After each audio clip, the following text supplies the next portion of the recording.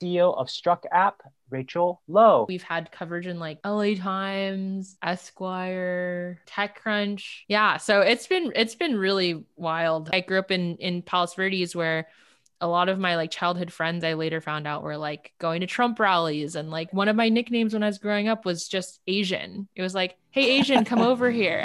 Yin and Yang, tell us everything you wanna be. Yin and Yang, share with us all of your dreams. Yin and Yang, gotta learn how to. Hi, welcome back to Yin and Yang, the podcast. Today's episode, we have a very special guest, CEO of Struck App, Rachel Lowe. Yay. Yay. Hey.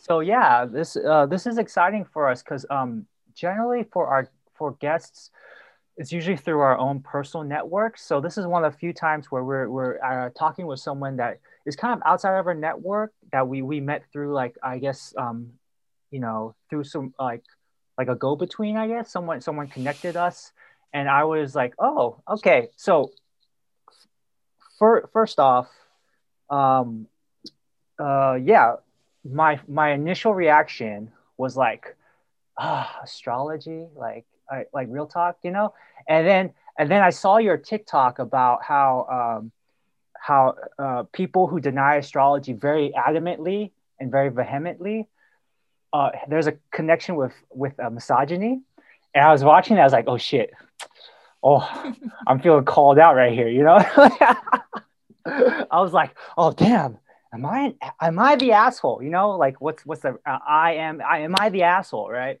And I think it did make me think of this one time. I was with a friend. She was female, and we were talking about this, in the car ride to an event, and I was just like totally like, nah, I don't know what you're talking about. This. She's like, no, like right now it's a full moon. That's why I'm just like, I'm not feeling.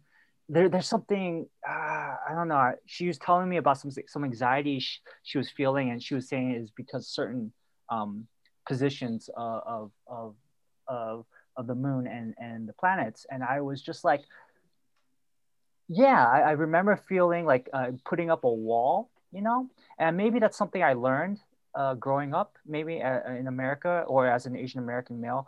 It's I don't know. Anyways, that was my first reaction, but I Wait, asked Dan. let Yeah, let's have Rachel introduce her app, and then we can go from there and talk about the horoscope part. thank you, Dan. Yes, go. No, I love it. I love that you just dove right into the most like controversial part of our TikTok. Yeah, so our app is an astrology based matchmaking dating app, and it's really been designed to slow down the dating experience. I think everyone's just so used to like Tinder these days, myself included. I have a lot of experience on Tinder.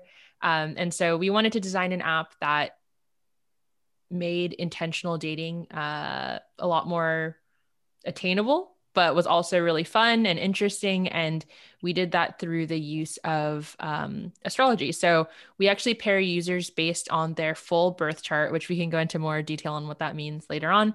But yeah, we base matches off of astrological compatibility, but then we also leave a lot of room for people to talk about themselves in a more authentic way, like with or without the astrology. You can't see people's photos until you read their whole bio. All sorts of interesting things that are a little bit different than Tinder. But yeah, it's a new app, and we're just getting started. Let me see if I can pull it up. Hold on. Let's So see. how new is new? So I mean, COVID. So we You just need to say one word, COVID. Yeah. we started working on the app in fall of 2019, which Okay. sounds like ages ago now. And we were planning to launch in spring of 2020, which was Good. a great time. Yeah. So we actually like, it's interesting because dating apps all have sort of a really classic playbook when they launch. It's like you go to a college campus, you introduce it to all the frats and sororities, and from there it kind of grows and spreads. That's what like Tinder did, Bumble did that, all of those apps. So we were going to do the same thing. We had actually hired our first round of like campus ambassadors at Berkeley, because that's where I went. And we actually went up to NorCal, trained them. And then I think 1 or 2 weeks later was the official lockdown. So that was like my last trip out of LA. And we had to completely scrap our plans. So instead of launching in spring, we tried to launch in the summer, and then Apple gave us a lot of grief. So then it took another 2 months before we launched in the fall. So we launched fall of last year. So it's been like 4, 5, 6 months, depending. We've kind of launched in different cities at different times too. And how is the acceptance so far? It's been really, really positive. Yeah, it's been in some ways better than we've even expected. We had a really amazing viral moment in January where a creator got over 1 million views. That was about our app. And so we got like a ton of downloads. We've had actually a lot of press coverage and like really big press outlets, which has been very like surreal kind of. And last month we were actually able to crack into the top 10 of the App Store for the lifestyle section above Hinge. Oh, nice. Yeah. So that was like the really big milestone. So it's been overall positive. Yeah. How do you prevent someone from looking at the rest of or looking at the pictures without reading the whole bio? How do you know when they've read the whole bio? So I got Megan here. Hold on. Can you see Megan? No, let's see. Kind of. Oh no, your virtual background. Yeah. All right, you're like gonna see how messy that. my room is. Hold on. Let's see. So here's, I don't know if you can see it. There's the app. So they're kind of like little cards. Yeah. Right. And then I can tap it, and then I don't know if should I show their face? It's public. I don't know. Maybe not. No. Maybe yeah. So the whole point is there's like friction between seeing the person's profile and seeing their photos. So you have to tap on the little card to turn it over, so you can see their image, and you'll see more bio information. But actually, you can't really see it where he's holding it up because it's washed out. But underneath, you can see there's actually their like priorities in their life. And how they align with your priorities. Because that was something I felt was really missing from dating apps, was like, I'd go on 3, 4, 5 dates with someone only to find out that, they're super, I don't know, I can't think of a good example, like sports. Like sports is like, for some people that really is a priority in their life, right? And that's just something that doesn't mesh with me. And that doesn't mean I wouldn't like date someone who's into sports, but when you see that someone is missing, like you don't have any similar priorities, then, that's maybe a little bit of a flag to be like, maybe we don't have the same like goals in life, right? Or if somebody's really focused, we have like even like financial health as one of the priorities. And for some people, that's not that important, right? So I think that is a way of getting some of that stuff out in the open earlier. And then how large is your team right now at Struck? It's me and my co-founder full-time. And then we have 2 people helping out part-time. So it's a very, very small team. And we actually, I'll pat ourselves on the back and say, like, sometimes people see our app and they think like it looks really nice. So then they assume we are like a huge team with a bunch of resources. And it's just us like sending all the customer service emails and like answering all the Instagram DMs. So it's a double-edged sword for sure. And then between you and your founder, who is the astrologer? Neither of us is an astrologer. We have a professional astrologer that advises us. Like, she's an advisor to the company, and we're bringing on another one hopefully soon. But between me and my co-founder, I'm the like astrology buff. My CTO is not as into astrology, but I've slowly gotten him more and more into it. So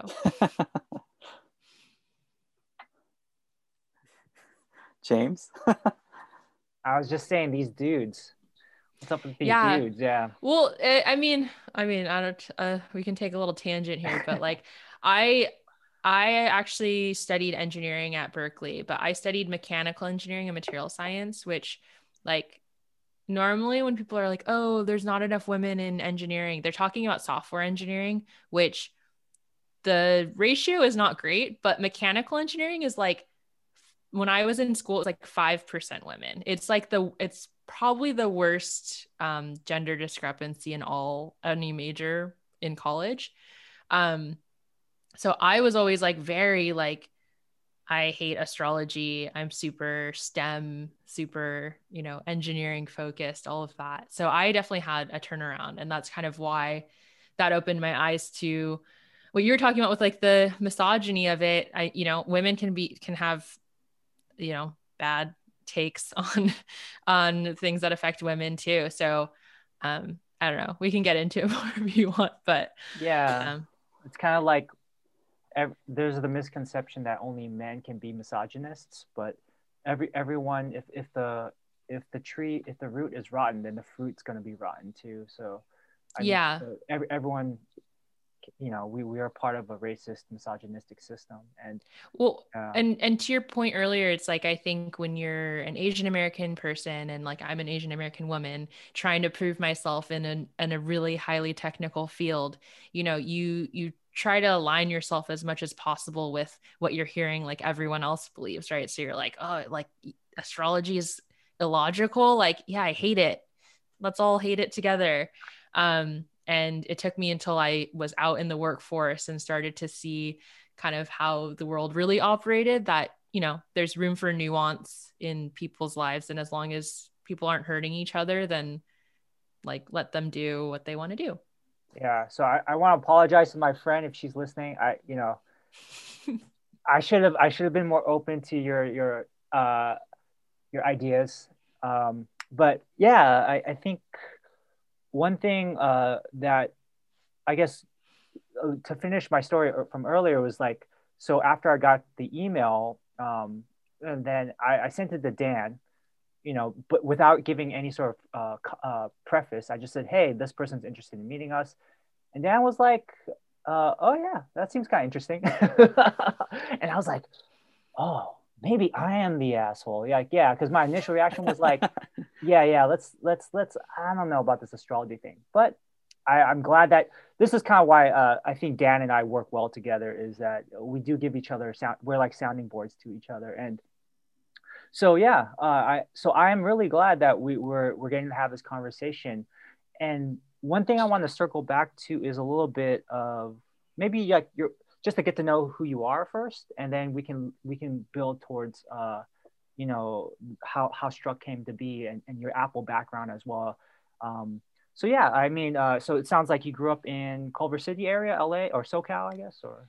I grew up in LA. I grew up actually in the South Bay of LA, if you are all familiar with that. San Cardino, yeah. Torrance. Yeah. I grew up in PV actually. I went to Peninsula. Nice. Yeah. And then I grew up in PV as a child of immigrant parents. I just want to say, because PV has a interesting reputation in LA. So I grew up pretty modestly in a very affluent area, basically, that really shaped my like worldview.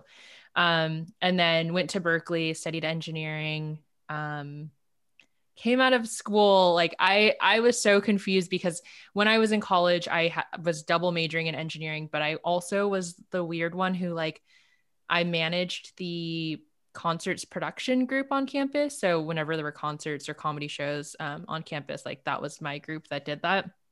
So instead of doing like engineering honor society, I was doing that stuff. So I always had like a split view of what I wanted to do. I wasn't quite sure which life I wanted to live. So coming out of college, I actually like applied to law school. I committed to law school in Michigan, and like then I got a surprise job offer from Apple that I just couldn't turn down. And so I went to work at Apple for a few years and deferred my law school admission, and then eventually was like, wait, no, I don't want to do this. So I just didn't go to law school. Worked at Apple a couple years on some products called iPhone and Apple Watch, if you've heard of them. Oh. And then, but realized like a big company is really for a specific type of person. And I was just like so restless at a giant company like Apple. So basically just tried my hand at smaller and smaller tech companies, did some marketing and branding work, and kind of moved out of my technical school training Um, and then, yeah, like I'm definitely not someone who's like, I'm an entrepreneur. I kind of like hate the word entrepreneur. It kind of makes me cringe, but this idea kind of came up in conversation with my friends, and it just felt like everything was sort of pushing me towards doing my own project. Um, I was going through my Saturn return. If anybody listening knows about astrology, it's like this very infamous point in someone's life. It kind of roughly aligns with when people have like a quarter life crisis. So that kind of happened. And then I was like, okay, I'm going to start my own company now. So that was the leap I took. And growing up, like, are you the only child? Do you have siblings? I have two siblings. Yeah, I'm the youngest of three. Mm. And then your family are Chinese immigrants or? Both of my parents are immigrants from Hong Kong, and they immigrated to New York. My dad came alone for school, and my mom came with her family. And they actually met in New York. They were both volunteering at the Chinatown Health Clinic in Manhattan, and that's where they met. And then eventually moved out to California. So all my family's still out in New York, New Jersey area. Oh, cool. And then as far as like growing up, did you have an interest in astrology as a kid or at high school? Or like what were your interests then and how did they change in college? I really thought astrology was stupid. I like my family is like super secular. Like I grew up very, very secularly. I mean, I actually went to church a lot with some of my neighbors. My parents had no problem with me like going and like exploring religion, but they themselves are like very secular people. And I would just say our house is very like science based in general. So that was like drilled into me very early on. I was always like doing weird summer science programs and that kind of stuff, digging up fossils. And so with that, I think I went through like a very like pouty, like nihilistic, teenage phase where I was like, religion stupid, astrology stupid, spirituality stupid. I think like with being Asian too, like there was a part of me that probably wanted to reject like any spirituality, right? Like my half of my family, like my grandparents, were Buddhist, and we'd like go to the temple and pray. Like I didn't know what I was doing because I can't speak Chinese, but like there was spirituality involved, right? Or we bow to the picture of my like great grandparents when we're at my grandparents' house, right?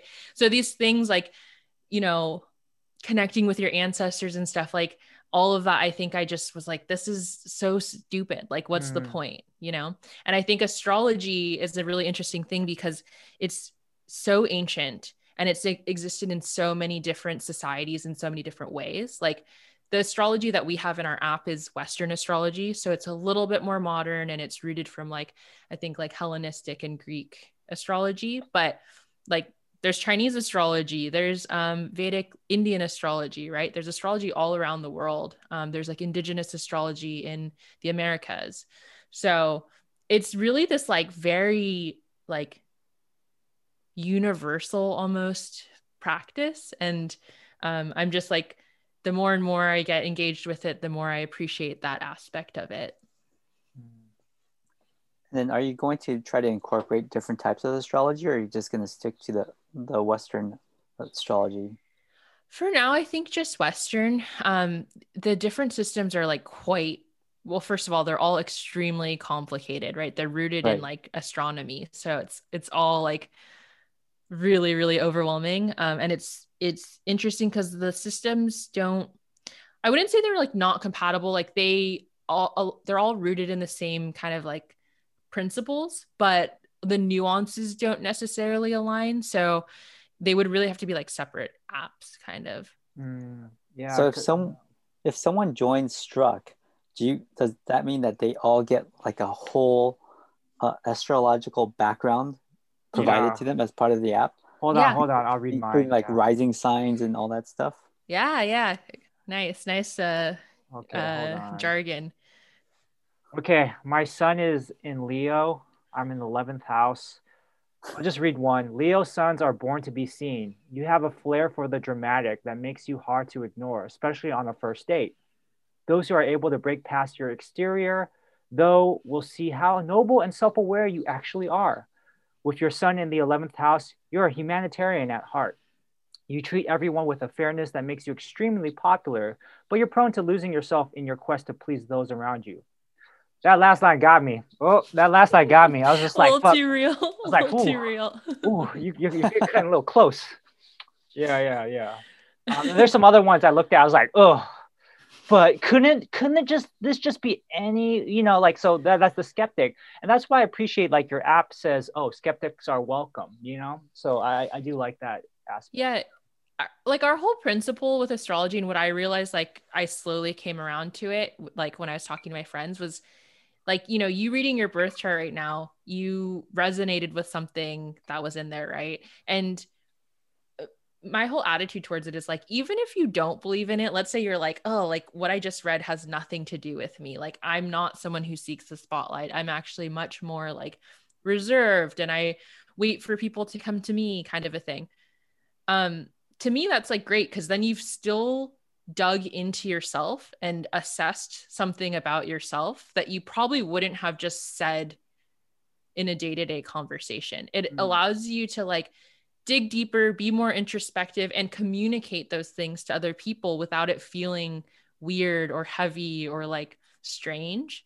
And I think that's the real like magic and beauty of astrology, is there's this like, it's this tool for communicating with people, whether or not you believe in it. It's like, as long as you're open-minded to it and you read your birth chart, and you find the things that resonate with you and you find the things that maybe don't resonate with you, you're still having that like discussion and that conversation. Yeah. So what was the tipping point that you said, oh, astrology is actually not too bad? I mean, was there like a certain event that happened, or was it kind of like a gradual acceptance of, oh, maybe astrology is not, there's some benefit to it? It was definitely gradual. I mean, I could go really deep into like my career path. I think like part of it was like, this realization that a lot of people have had in 2020, where they're like seeing all the systems that are broken and how people aren't treated differently, in the systems that we live in. And I think that was really new to a lot of people. And I think I had that like a similar feeling of that, like years earlier, and so that was probably a result of me being a woman, going into the workforce and feeling like, yeah, like I was raised that like women can do anything, and you just have to put your mind to it. And I think going into the workforce, I realized that that's only true to an extent, and then after that it's like much harder, right? And there's just like a reality of that, like a woman in a technical field isn't taken as seriously, or like you have to do like that much more to be taken seriously. And so I think having my eyes open to that, and then seeing, like my like Black coworkers who had an even harder time, all of that in those experiences just made me realize like the world isn't as black and white. It isn't as like fair as I think I thought it was when I was growing up. And this is related to astrology just because I realized again that there's just more nuance in the world. Like there's more space for things that aren't like totally logical. Like if our, healthcare system or like our, medicine is built off of like a lot of assumptions or like racist ideas, or just like testing that's done on like only like a certain type of patient, right? So they can't diagnose it in people of other ethnicities. Like if science and math and medicine aren't as like concrete as we thought they were, then like, nothing's like as concrete as we thought they were, or me at least, if that makes sense. Yeah.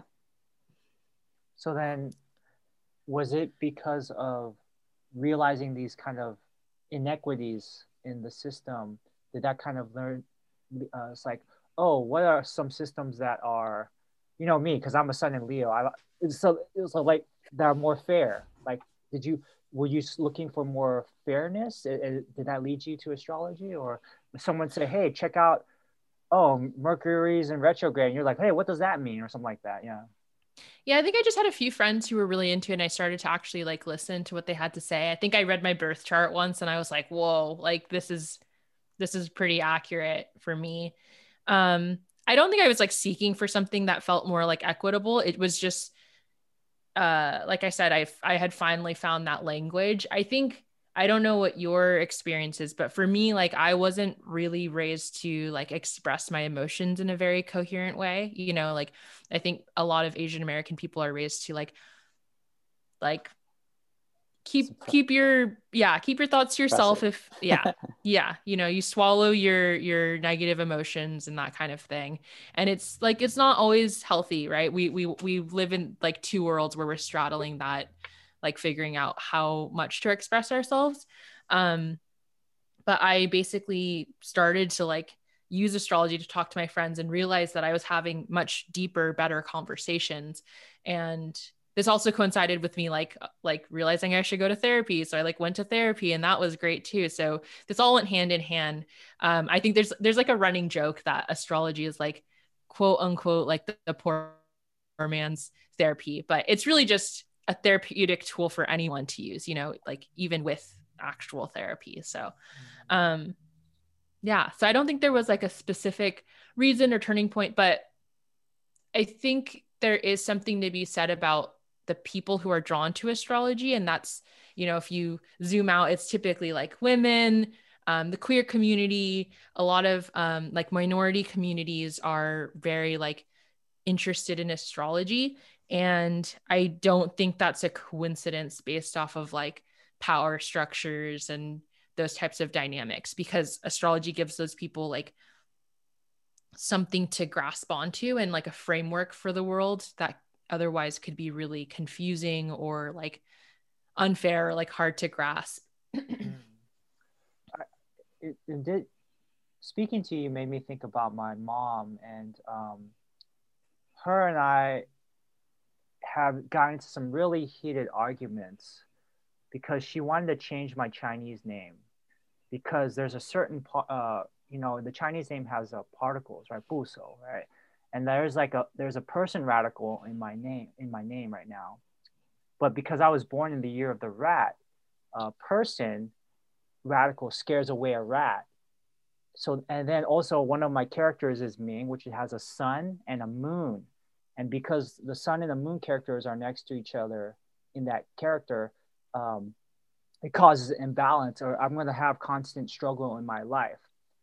But I like my name. Like I grew up, well, I've become fond of it. And also my grandparents who have now passed, they know me by that name.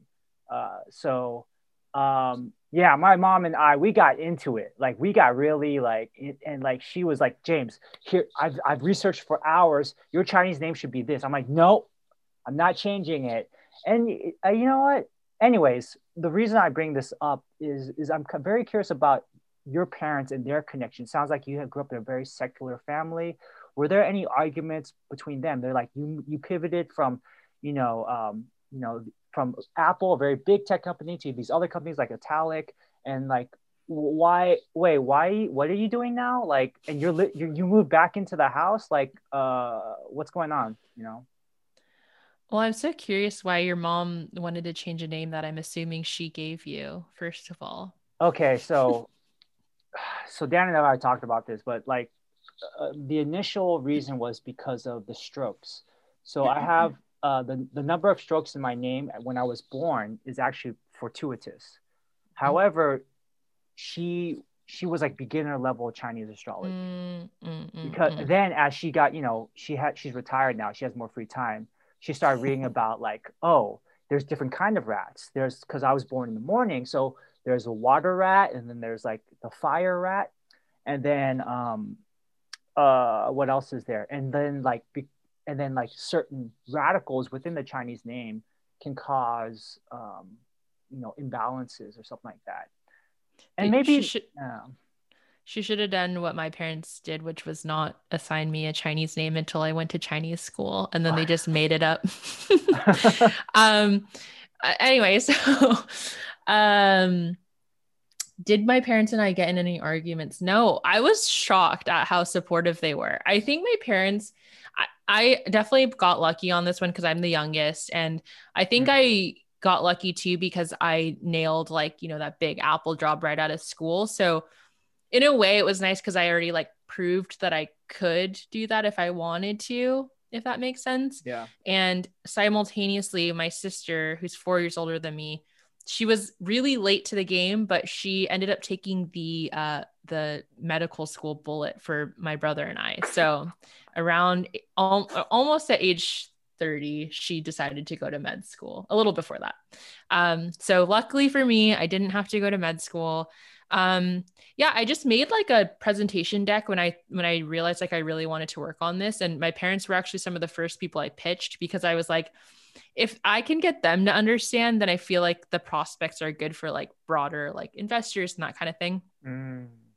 And I think maybe it's a testament to the fact that they grew up in Hong Kong, but like we had never talked about astrology. And so I pitched it to them. I was a little bit sheepish, and they were like, honestly, like, we get it, like, makes sense. And they were like, is it really popular with like white people in America? And I was like, it's yes, and it's only getting more popular. And they were like, okay, well, this makes a lot of sense. Like, maybe you can launch it in Hong Kong in the future. Bring it to Taiwan. Yeah. Yeah. And they, you know, they were surprisingly supportive. They didn't care about me moving back. I actually I remodeled this house for them because that, you know, they're just really busy. And so I had a couple months off between my last job and when I really started to pick up on this. And I was like, okay, I'll be your like project manager. I'll just do all of this for you. So they let me move in as payment for being their project manager. I moved in on site. Oh, nice. Yeah. Free labor. That's the Asian American way, right? Like, yeah. I learned to manage, you know, contracts and vendors at Apple, so then I could apply that to contractors for the house. I used to work at Apple retail, so I nice. guess we're kind of co-workers in a way. But my mom, she used to call me every day about her iPad, and like I literally had to set boundaries. I'm like, Mom, here's the support website. They have a Chinese version. Please look at that before you call me, because I'm not gonna even pick up your phone call now. You know, like, and I think she got the message. She bothers me less about it, but yeah, okay, funny. My mom brought over the iPad of one of the neighbors who's also like, you know, like an older woman. And my mom brought her own like Apple Watch and had me just like do all of the tech support at once on all these people's devices like last week. So I feel that. Yeah. It's like, all right, here's payment for giving birth to me, I guess. Or yeah. So Dan, like, it's interesting. You mentioned, I think what Rachel just mentioned is something that you touched on when you spoke to me about having Rachel on as a guest, was like, oh, Chinese culture, this is actually something that we are maybe acclimated to. We're acculturated to. It's something part of our culture, I guess. And then, like, is that something that you and your wife are interested in at all, or is that no? I don't think so. I mean, I don't think we consulted any astrological things before we got married. I mean, now's the time. Rachel's here. I know, right? Is it time for a divorce? No, so that's a big, not difference, but I will say like there's a different focus in Western astrology versus like Eastern astrology. This is very high level, but like I think there's a tendency in Eastern astrology, Indian and Chinese, to like pinpoint like auspicious like dates and events and that kind of thing, and try to like plan your life around those. And I know in Vedic astrology it gets really specific, like when you should have like a kid and like when you should get a new job and that kind of stuff. And they do have that in Western astrology, like it exists, but I think especially in like today's, in like the way that people use it today, it's less about that kind of stuff and more about like yourself and your interpersonal skills and communication and like how you meld with other people's personalities and that kind of stuff. So there's a little bit more of a day-to-day like interpersonal kind of focus, as opposed to like, when should I get married? Like, when should I buy a new car? When should But I vacuum? I mean, it's kind of the Western astrology and the Chinese astrology, when it comes down to it, is like the compatibility, right? I mean, I know for my sign, I know which ones are most compatible for me, based on my sun sign. But then in the Chinese one, it's a lot more broad in the sense like, oh, every 4 years you're compatible. The 6th year is like not. Yeah, the 6th So- year. I don't know why, but Well, to James's point, I think it's actually, more complicated if Yeah, you want it to be more complicated. If you look at like the different elements within the animal. Actually, a fun story was that I had the wrong Chinese zodiac for like 24 years of my life. So my birthday was actually yesterday. So I'm a late belated. January. Thank you. happy birthday. So I'm a late January birthday, and I just grew up knowing like 1991 is the year of the sheep. All my classmates were sheep. Everyone was a sheep. And I was like, I'm a sheep. And then I got to like age 24 or something, and my birthday was on Chinese New Year that year. And for some reason, that was the first time it ever clicked to me that, wait, like Chinese New Year is not, on January 1st. And so I looked it up, and I was actually born in the year of the horse. And my parents didn't even tell me either. So I lived a lie. So you're before the cutoff. Yeah. Mm-hmm. So then wait, horse. Okay. Does that change your perspective? Yes, I'm much more of a horse, I think, than a sheep. I think. So I'm curious as far as your own personal journey with dating and astrology. Have you used some of the tools for yourself as you were developing this app? And are you a customer as well of your own product, I guess? Yeah. I'm a customer in so much as like I use the app to make friends and like just ask people about their experiences on the app. So I've actually met a lot of really cool people so far just being on there, but I am in a relationship right now, so I'm not using the app to find a date, unfortunately. But yeah, like obviously there's been an impulse to like do a bunch of charts readings with my boyfriend and figure out, are we compatible? And the answer is our charts are horribly incompatible. Oh my gosh. Like really bad, like oil and water. But the whole idea of like compatibility is interesting because a lot of people think that astrology is really prescriptive. Like if you're not compatible, like just stay away. Like it's, whatever. But I think what they don't realize is there's still a sense of, what's the word I'm looking for? There's like self-determination involved too. It's not just like destiny. So, the idea of like a birth chart is like you're born with a certain set of like characteristics or like inclinations towards certain characteristics, but you still live a life as a human, right? Like making your own decisions and all of that. And things happen to you that you can't control, and things happen to you that you can control. And that affects who you are as a person. So it's not just your birth chart that's determining this stuff. And so there's a lot about like two people who have a really compatible chart. They might not have chemistry, or like one of the people may like just be in a really bad place mentally, right? And that's not going to be conducive to getting into a relationship. And that has nothing to do with the birth chart per se. And likewise, you can have really bad charts, but you can have chemistry. And typically what the astrologers we talk to say is that if you have good charts, it just means there will be like a more natural flow to things. It'll be a little bit easier, but that can sometimes be boring, right? Like easy doesn't mean good necessarily. And likewise, you can have incompatible charts, and that's going to mean there's a lot more effort involved and a lot more like purposeful like discussion and conversation and that kind of thing. But it can still work too. There's also like a lot of the the idea of yin and yang. So people might have incompatible charts, but they have like, it's very like complementary. So it's very balanced, even though it's not harmonious, if that makes sense. Like it makes like, sense. Yeah. Sorry, go ahead. Well, I was just gonna say, so my boyfriend is like has a lot of water in his chart, and I have a lot of air and earth, and so that means he's like good with his emotions and that kind of thing, and I'm a little bit more like logical and like, I don't know, whatever you want to say, type A.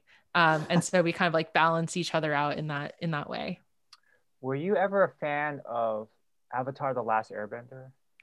Yeah, I was a fan like in whatever middle school. Yeah. And I thought I was the only one who watched that show. And then like come to find out this year that like everyone loves Airbender. And I just had no idea. I thought I was like a huge loser. I mean, I probably was, to be fair, but I had heard about it, and so again, this is some of my own issues I'm working about. So same thing with astrology. I have certain ego barriers that I'm recognizing as I'm maturing. So yeah, logic would be my barrier to astrology. Pride and age. I was already like post college when I had heard about it. I'm a little bit older than you, and I was like, oh, I'm not gonna watch a kid show. Like I can watch other stuff more mature. And then I think it was like a few years, like maybe just like 2 years ago, I was like, you know what? It was popping up on my social media somehow. I don't know, maybe algorithm, but I was like, let me watch an episode, and like, whew, I got hooked. Like I was like, yeah. So, anyways, I bring it up, tangent. So, are you Zutara, or are you a what's the other one? Katang? Like, do you believe like Zuko, fire, Fire Nation, or Katara? She's water. Do you think so? Yeah. Go ahead.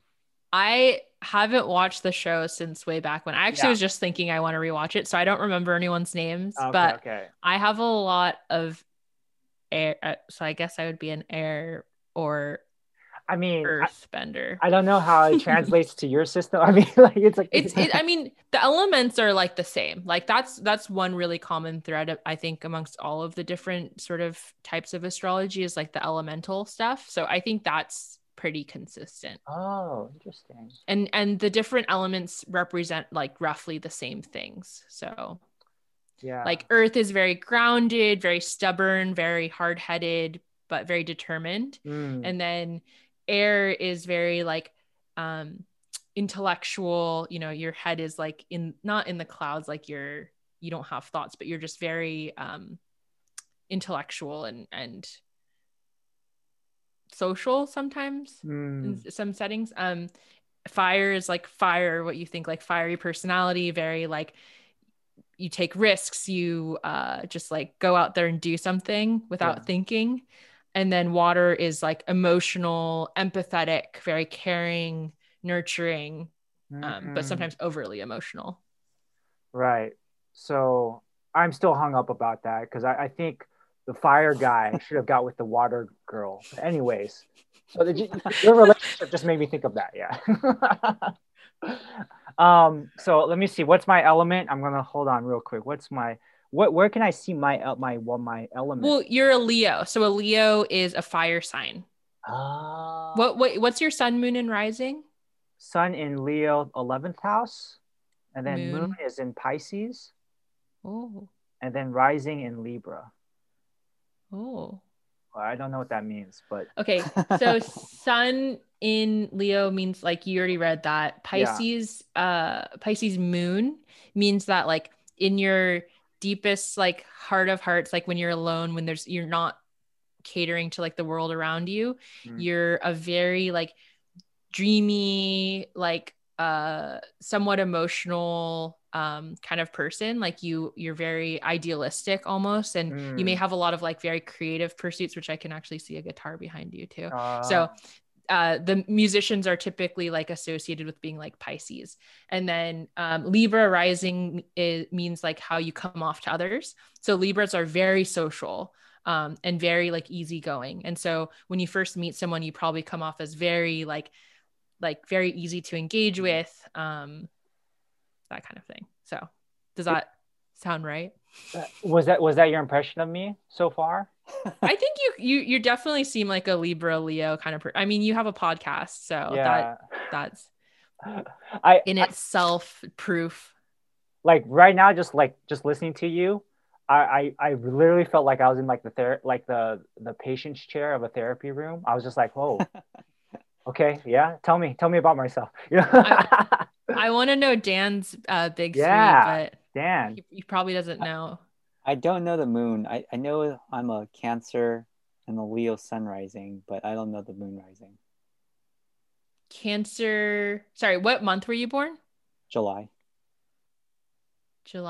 That's Cancer. I'm so bad at the days. You're like if you're a Cancer sun, like you just tell like when people ask you say you're a Cancer, or Yeah. you're a Leo. I'm a Cancer, and then Leo rising. Leo rising for sun. So I don't know the moon. I don't even know how you. I know the sun rising is based on your birth time. I don't know. All of it is based on your birth time.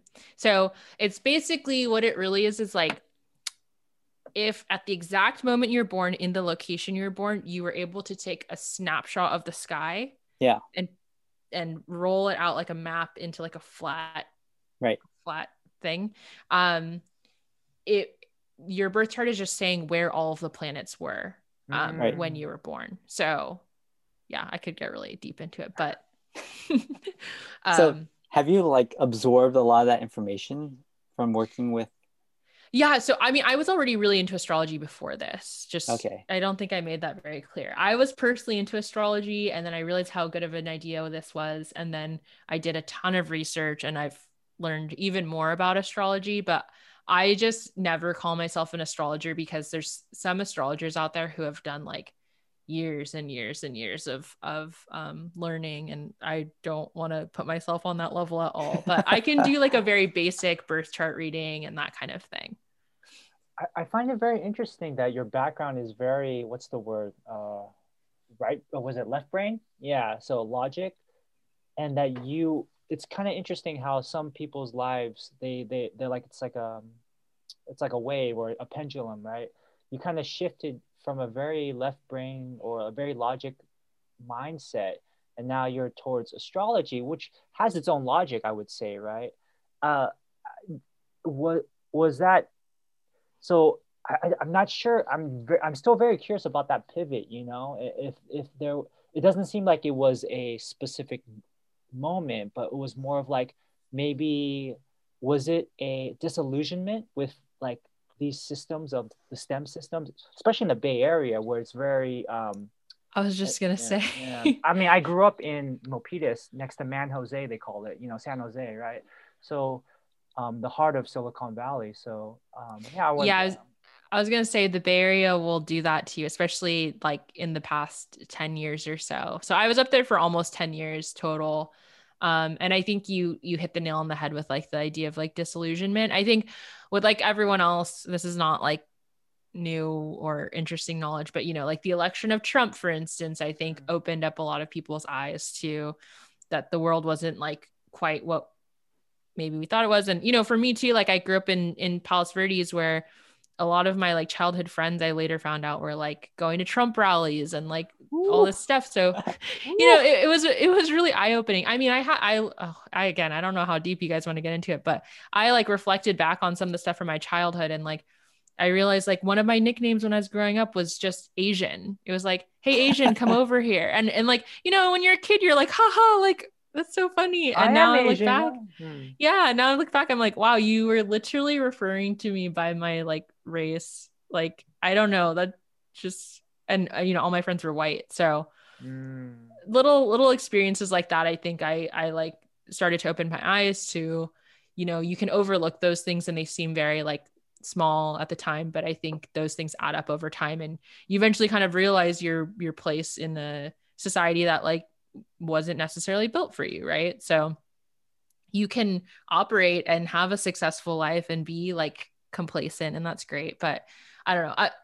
My chart is I'm an Aquarius sun, and then I'm a Virgo moon and a Virgo rising. And Virgos are like probably like your classic engineer, like very type A, very, very, very organized spreadsheets, all that kind of stuff. But Aquarians are like very humanitarian and like very weird and don't adhere to like social norms. So I've always been like, I think pulled in two directions too, with like my birth chart. And so that might explain the pivot to you. Like, I think I grew up very Virgo-y, and then I had an Aquarius moment. I wonder. I'm sorry. I'm just signing up. You're signing up? Yeah, just to like see what the sun signs and Yeah, stuff. yeah. You should figure it out. Yeah, and then we'll circle back. I know. I want you to read your descriptions and see know. if they resonate with you. Another thing that made me think is another huge thing in the last 7 to 10 years was the Myers-Briggs personality test, right? Mhm. There's companies that would actually pay for the employees to take it, like a very professional one. And I'm wondering, have you looked at these other systems as well? Is there any correlation? And that's still Western, and I guess it's sciencey, right? Yeah, no, it's actually really interesting that you bring that up, because I think some people will say like both astrology and Myers-Briggs are dumb, and those people just hate both of them. But there are a big group of people who I think would say astrology is really stupid or harmful, but they love Myers-Briggs. And the funniest part about that is like if you look at the history of Myers-Briggs, it's actually like rooted in astrology. Like all of the Freud era psychologists like Jung, Freud, all those guys were actually like into astrology. And so a lot of their early like psychological, not typecasting, but putting people into different types of psychological like boxes and figuring out different types of personalities, a lot of that had inspiration, I'll say, at least from astrology. Yeah, I was wrong. It looks like I'm moon in Capricorn and rising in Virgo. Oh, okay. I was like, you're not a Leo rising. A Leo rising would be really like not necessarily loud, but just like kind of like in the spotlight. But that actually, I mean, I know everyone will say like, oh, that seems right, but that seems pretty right. So like a Capricorn moon is like your deepest heart of hearts is like, you're probably pretty traditional. You're very like family oriented, not as like loud or out there. You're more like kind of like show don't tell kind of like a thing. Like you'll just get stuff done, and that's like proves that you're not worth, but like your values. Right. And Capricorns are notoriously the ones who like don't believe in astrology because they're just very somewhat stubborn. I don't know if you have any stubborn tendencies. Capricorns can be quite stubborn. But yeah, very, very like driven and focused and somewhat traditional. And then Virgo rising is same as me. So you might have some like, you come across as very like grounded, but maybe a little bit type A, or a little bit like if you like lists, that's like a characteristic of Virgos usually, is like you like making lists, like grocery lists and stuff. Yeah. And you're a Cancer sun? Yes. And the Cancer sun is like very, very empathetic and caring for others. So hopefully my wife doesn't like look at this app and say, what the hell? I feel like those are great traits for a husband to have. Thank you. As far as me knowing Dan for a while, I would say, yeah, there's some connections there. Dan, like, I'm curious, what's your feeling on hearing that kind of reading? Or I mean, I've heard the Cancer parts before. I'm married to a Capricorn, so there's that part. Yeah, that's a good, like, if your sun or your moon are similar, or like my sun and their Venus, there's certain planets that, like, if they're the same, it's a good relationship. So if she also has Capricorn, that's like a strong tie. Cool. Is it interesting? This is like, it's pivoted to everyone's astrology. Let's just do chart readings for everyone. So as far as the app now, how's it? It sounds like you're doing well. Like you've been in Hypebae, Esquire, yeah, and I saw that through all the, even though you had the Apple background, Apple is giving you a bunch of trouble. What's the Yeah. I Yeah. mean, I threw a fit over that because I really do feel like that was the sort of covert misogyny. So not to bring it back to this, but Fuck them. when Fuck you those misogynists. Yeah. when you look at it, right? Like, so they had actually, the reason they weren't letting us in is that they banned the entire category of astrology. That's what they told us. They were Oh. like, your app cannot be accepted because we're not accepting any more astrology apps. So they went so far as to tell us like we should just change the concept of our app, which was, Yeah. just literally change the app. But in their guidelines, what they list as spam is not just astrology, but also fart apps and burp apps. And to me, it feels like we're very much like one of these things doesn't belong, right? Yeah. Astrology, fart, and burp. So just that list alone felt a little bit insulting to people who believe in astrology. And then on top of, they kept saying, oh, astrology apps tend to be spammy. Like they will have bad billing practices and they'll keep charging people. And I understand that there are spammy astrology apps, but guess what? There's really spammy like sports apps out there, and there's really spammy like games, right? Like Right. games are the most spammy category of app, and they have no issues. So, to me, that just felt like a very arbitrary restriction to be like, okay, astrology apps are just out, right? Like it's a judgment call at that point that somebody made, like that this isn't valuable enough to counteract the spamminess of some of the apps that are out there. And so anyway, we got through. It was a whole process of making a lot of noise. But yeah, we're doing well now. Like you said, we've had coverage in like LA Times, Esquire. I don't know. I'm like blanking. TechCrunch. Oh yeah, TechCrunch. Yeah. Yeah. So it's been really wild. I mean, I don't know. I'm a person who's like pretty private most of the time. So just even having my name out there is like really funny to me and weird. But yeah, we're still really new and we're doing our best as like a team of 2.5, 3 people basically. That's amazing. But it's been an interesting ride so far. How did you recruit your CTO, your co-founder? So this is probably the most San Francisco story I could tell. I had a friend of a friend, and I wanted to move into a new house because I was starting a new job, and I needed to be along the like bus route that all of these tech companies have. And so I connected with this friend of a friend, and we were like, okay, let's get a house together. And he was like, okay, I have 2 more friends that want to move in with us. So I didn't even meet these other people. We just signed the lease and moved into this house. And one of them ended up being my future CTO. We all worked at Apple, but we were all on different teams. So it's just kind of like coincidental.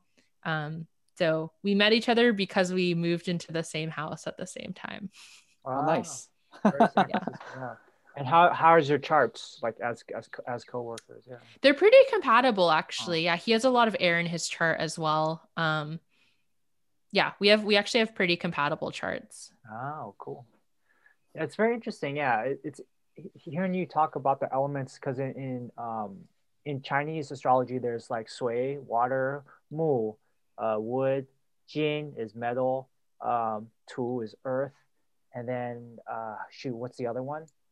Qi is well, I don't know if they have. Qi, I think yeah, I would say maybe qi is air, right? But Yeah. it's interesting because the way they do is like, oh, water breaks down the it's like the elements they form a cycle, I guess. Is that similar to the Western system, I guess, or it's like similar? Like someone may come for me because this part I'm not as knowledgeable about, but I remember researching that like the compatibility of different elements is kind of rooted in that idea. So like water and earth don't do well together because when you mix them you get like mud, which is this like not like a very nice substance. But like I don't know, I think like air and fire do pretty well together because they feed up on each other. Yeah. So actually it's sui mu huo tu jin. So like it's water, wood, fire, earth, and metal. So water water grows the plants, makes wood. Wood, you can cause fire with wood. And then when fire is burnt out, there's earth from like, the ash. And then in the earth, there's metal.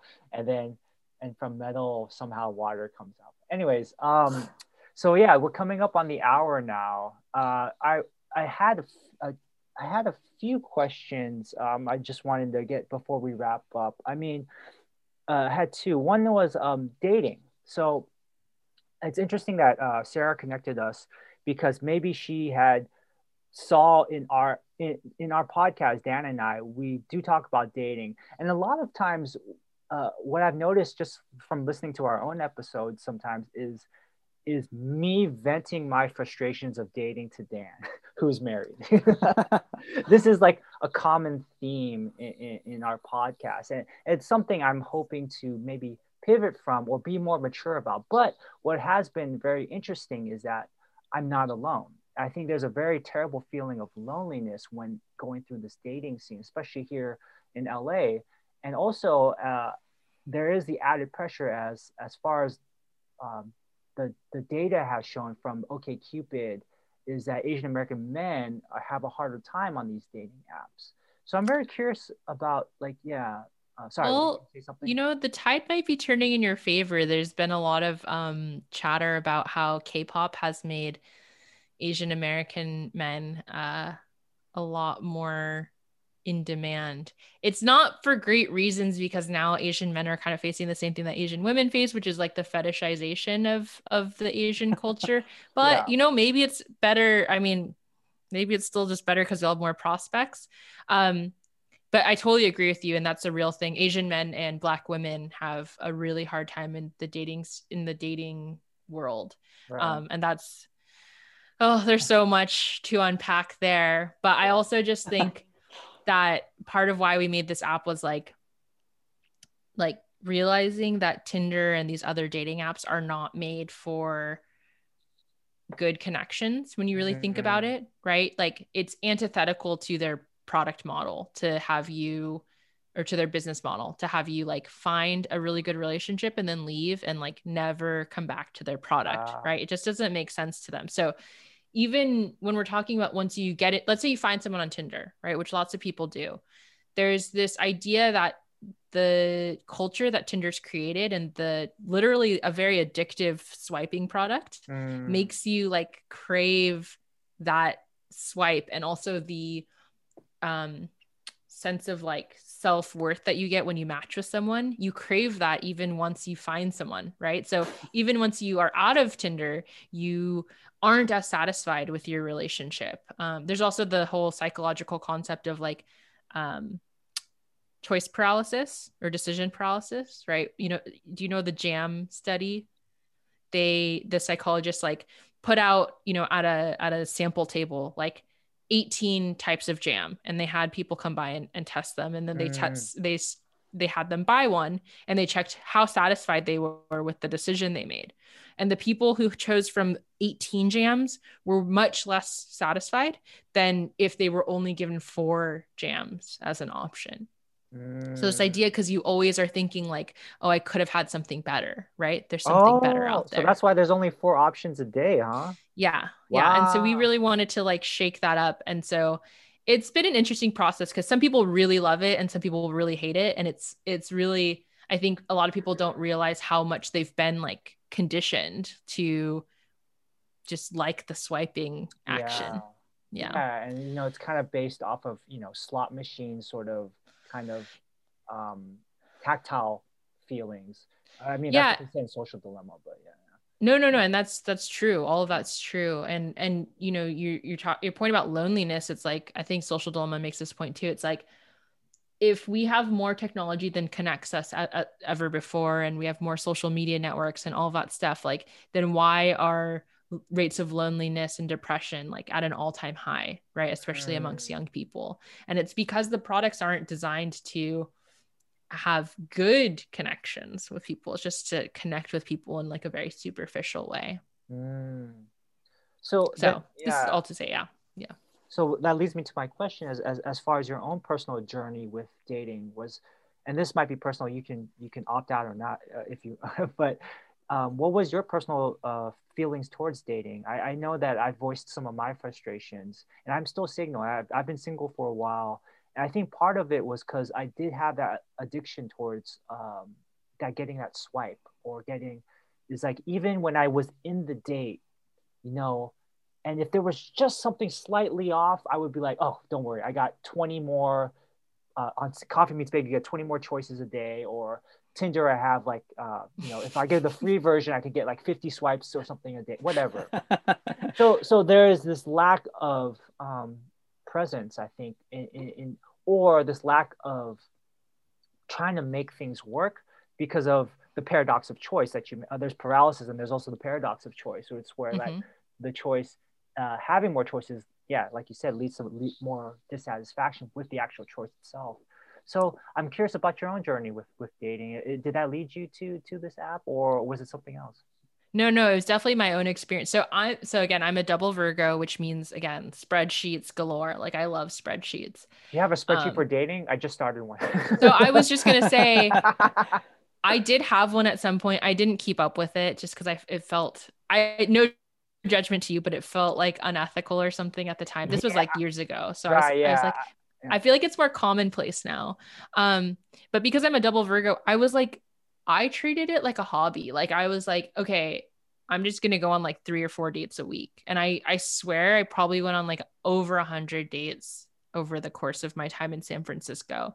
And for me, it was like fine. There were parts obviously I didn't enjoy and it wasn't all great, but I met like a ton of really interesting people. Some of my really close friends now are people that I met on dating apps originally.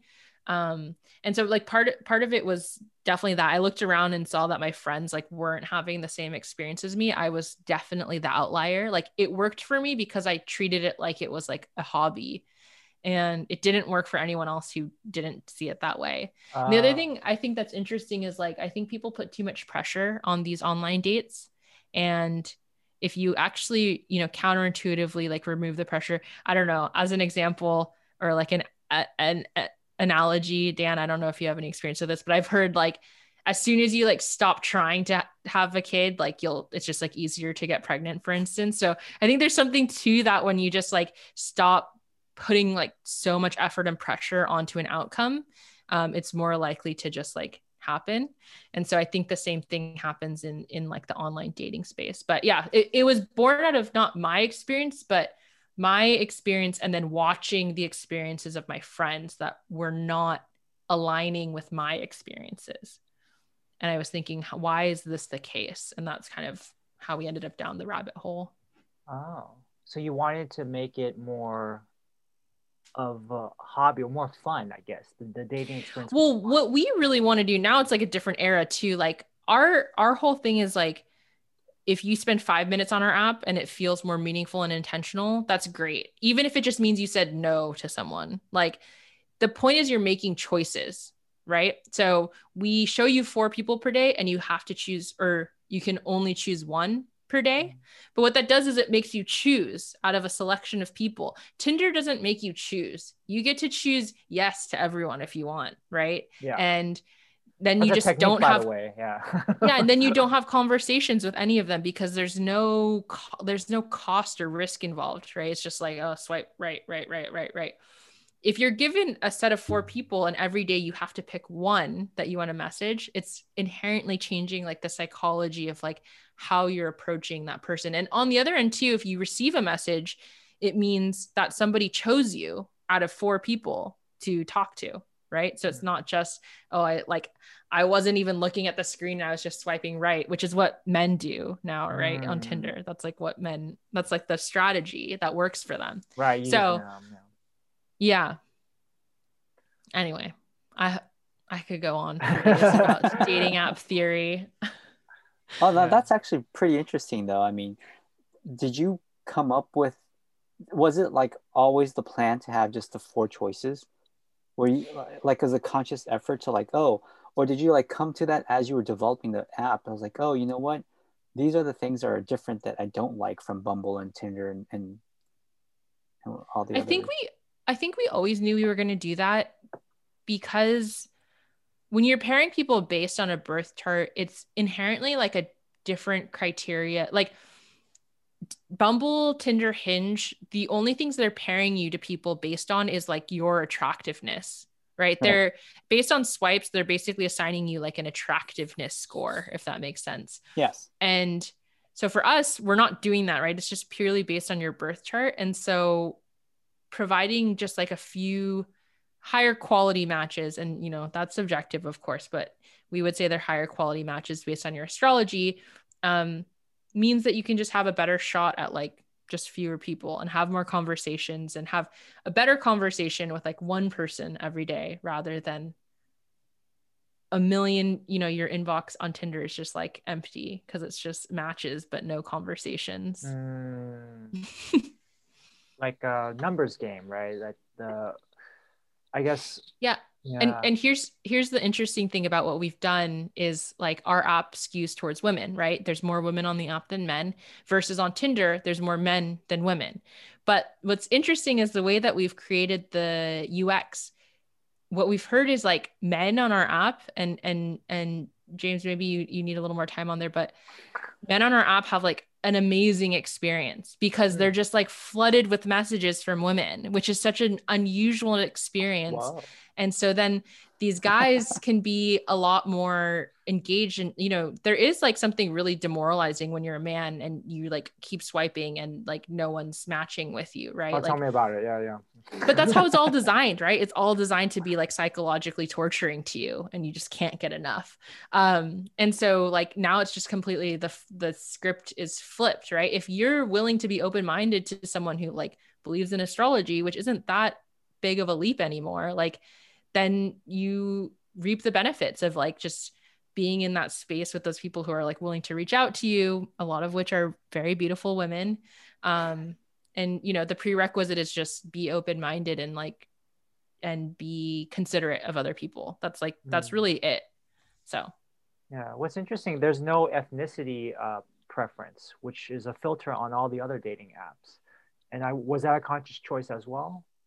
yeah, it was. And you know, I won't say like never say never, but I do think there's just something really potentially toxic about just like preemptively screening people for race and stuff. I understand that people can have a preference, of course, that's just like a fact, but you know, like I like, maybe this is too idealistic, but I like to think that everybody out there, if they found the right person, like it wouldn't matter what race they were, you know, like you don't know until you like give the person a chance, even if you have a preference towards something. I guess the only place that it becomes very important in my view is like if you have like a very strong cultural reason that you're I mean, and even that I don't necessarily agree with personally, but I know that some people have like, you know, religious sort of obligations. Those people probably wouldn't be on our app anyway, just Right. because of the nature of it. So that frees us up, I think. But yeah, I'd like to think like, you know, you could say like, oh, I don't like Asian men or whatever, which I hope no one says that. But, you know, if you meet like a great Asian man, then who cares? You know, Right. I mean, it just, it's so silly. I don't know. Yeah. Well, James, you'll have to try it and come Yes. back and let me know how it is. Yeah. So, Maybe been this will less than a become, day, this but, will be the recurring bit now is his struck matches. right. I'll come back to this. You'll get free publicity. I'll be like, so today yeah. So I guess as we wrap up, I mean, yeah, it made me think about. I do practice some meditation nowadays, and one thing that one of my Zen teachers said was like, well, you don't. The name Zen is just a name. Like, if you came across a Christian teacher or a Muslim teacher, and you connected, and there was this real connection, then you know, be Christian, be Muslim, whatever. And I think that's similar to like the whole race thing. Is that sometimes we preemptively screen people. I was watching a YouTube video. She wouldn't date men who were shorter than her, you know, at all. You know, it's either, you know, a few inches tall, but then she's, you know, through a weird coincidence met someone that she really connected with who just happened to be slightly shorter than her, you know. So it's kind of interesting. I think about that now because I think I do have certain preferences from my dating past, but I do wonder how much is that me pigeonholing myself, you know, and this whole thing about astrology, me like saying, oh, I'm the type of guy that's not into astrology, basically a fixed mindset versus a growth mindset, you know. And it's something that Suzuki Roshi, a Zen teacher, talks about is beginner's mind, is how in the beginner's mind things are open and there's room for growth. In the expert's mind, it's rigid and things are supposed to be this way or should be this way. When in reality, is that so true? And that's why I think it's very interesting that, you know, it's something I'm trying to practice is having more open mind. But anyways, and two other, like the other thing you mentioned was like the backwards law that Mark Manson talks about, or in Viktor Frankl's Man's Search for Meaning, he calls it the paradoxical intention. It's basically it's that there was a one case where Dr. Frankl would had a patient that sweats a lot, right? Would always sweat a lot, like with people, right? And he's like, doctor, what can I do to stop from sweating? The next time you're in a group setting and worried about sweating, instead of sweating 5 gallons, you want to tell yourself you're going to sweat 10 gallons, you know? Just like sweat as much as possible. And then when the guy was in a group situation where he had so much anxiety about sweating, he's like, okay, you know what? Fuck it. I'm going to sweat as much as possible. And it stopped. And I think this is something very interesting with my own dating is that the times where someone has come, like I've made a connection was like when I wasn't trying so fucking damn hard to get like laid or try to get in a relationship or whatever, some sort of external validation. So anyways, that was something I really liked about what you said. No, I totally agree with that. All right. Dan, any questions before we go to our last section? Well, Rachel, any other parting words of wisdom for all the people who want to find a match on Struck? No, I think even on Struck, where it's a matchmaking app, it's just like, for me, the key has always been to take things as they come and not put too much weight on any one conversation you have, but just be open-minded to meeting new people, hearing about different people's lives, making new friends. You never know who could be your next, like, just a great friend to you. And yeah. Or the next CTO. That's true. Yeah. The next CTO. Or podcast co-host or partner in other ways, right? Yeah. Definitely. So cool. So we're gonna go to language corner. Yay, our last section. So the word I was thinking about was shangqing. Shang means like mutual. Qing means like if you say qing qing, it means to kiss, or qing qi means family or relatives. So shangqing is like a blind date, right? And then there's like different terms for matchmaker, but one of them is like hongniang, which is like red lady, you know. And another term is neiren, like a go-between, someone that matches people together. So that's Mandarin. Do you speak Cantonese still, Rachel, or? I don't. I speak very bad Cantonese, Mandarin, and Japanese. Those are my bad. I don't even know. Does this word have to be relevant to our conversation? Because no, then I don't have anything. Yeah. Because your parents speak Cantonese to each other, I'm assuming, right? Yeah, they really try to assimilate us. And so my brother, really quick story, my brother only spoke Cantonese until he was like 4 or 5. And then he went to school and they put him in ESL. And my parents were like, wait, our kids need to be like high achieving. So for my sister and I, they just didn't even try. They were like, English, you're going to get like 100% on all your English tests. So I speak horrible Cantonese and pretty bad Mandarin and bad Japanese. I think it's kind of a shame because like, I guess research now says like your kid can learn both, right? Yeah. That's not true. I have siblings, both my younger brothers, they had to go to ESL, and man, it's not so good. Oh yeah. Yeah. I mean, are they fluent in 2 languages now though, or no? They're half lingual. Yeah. I mean, my dad is like a prime example. He speaks like 4 or 5 languages, and he had an accent in all of them. I That's do, awesome. I do think it's possible. It takes a little bit longer, but I do think you can be like fully lingual in multiple languages. It's just the acquisition takes a little longer. But Yeah. anyways, any terms that you grew up hearing from your parents, or yeah, or anything you're learning now? Like, was Japanese something that you just wanted to pick up, or? I learned Japanese in high school. I don't know. Okay, I'll give like a very random one. I have a TikTok page that I just do my own thing because I like to cook a lot, and I've been rediscovering my like heritage through cooking dim sum. So my word will be yumcha, which is like Mm, the Chinese, like the Hong Kong Chinese word for dim sum. It's like the whole event of going out with your family and enjoying the meal together. Um, yeah, very random, but that's been sort of my cultural thread right now is like cooking different dim sum dishes. yeah, I'm gonna have it's to go interesting. look up that TikTok. Yeah, I'm down for yum cha because like yum cha, there's no direct English translation. It's like, oh, hanging out for brunch. It's yeah, just yum cha. Hmm. Yeah, It's a very unique like cultural thing, I feel like. yeah. Dan? Um, Mine would probably be ikemen. Ikemen means it's usually for a good-looking guy. It's like, yeah, men is like the face. So Ah, yeah, ike I think is like the word for to go, but I'm not sure. They also have one for girls, ikegial, but it's like a totally different meaning. It's not like a very pretty girl, but it's kind of more like a certain look of that, a certain type of look that the girl has. Like usually, I think they're more darker complected, and then they have highlights in their hair. But yeah, awesome. it's a complete. I don't know why it turned out that way, but ikemen. Interesting. Cool. All right. Well, anything else, Rachel or Dan? No, it was great. It was great meeting you both. I really Oh enjoyed yeah, this conversation. Yeah, this is me very too. fun. Yeah, yeah. I will say this was better than I expected.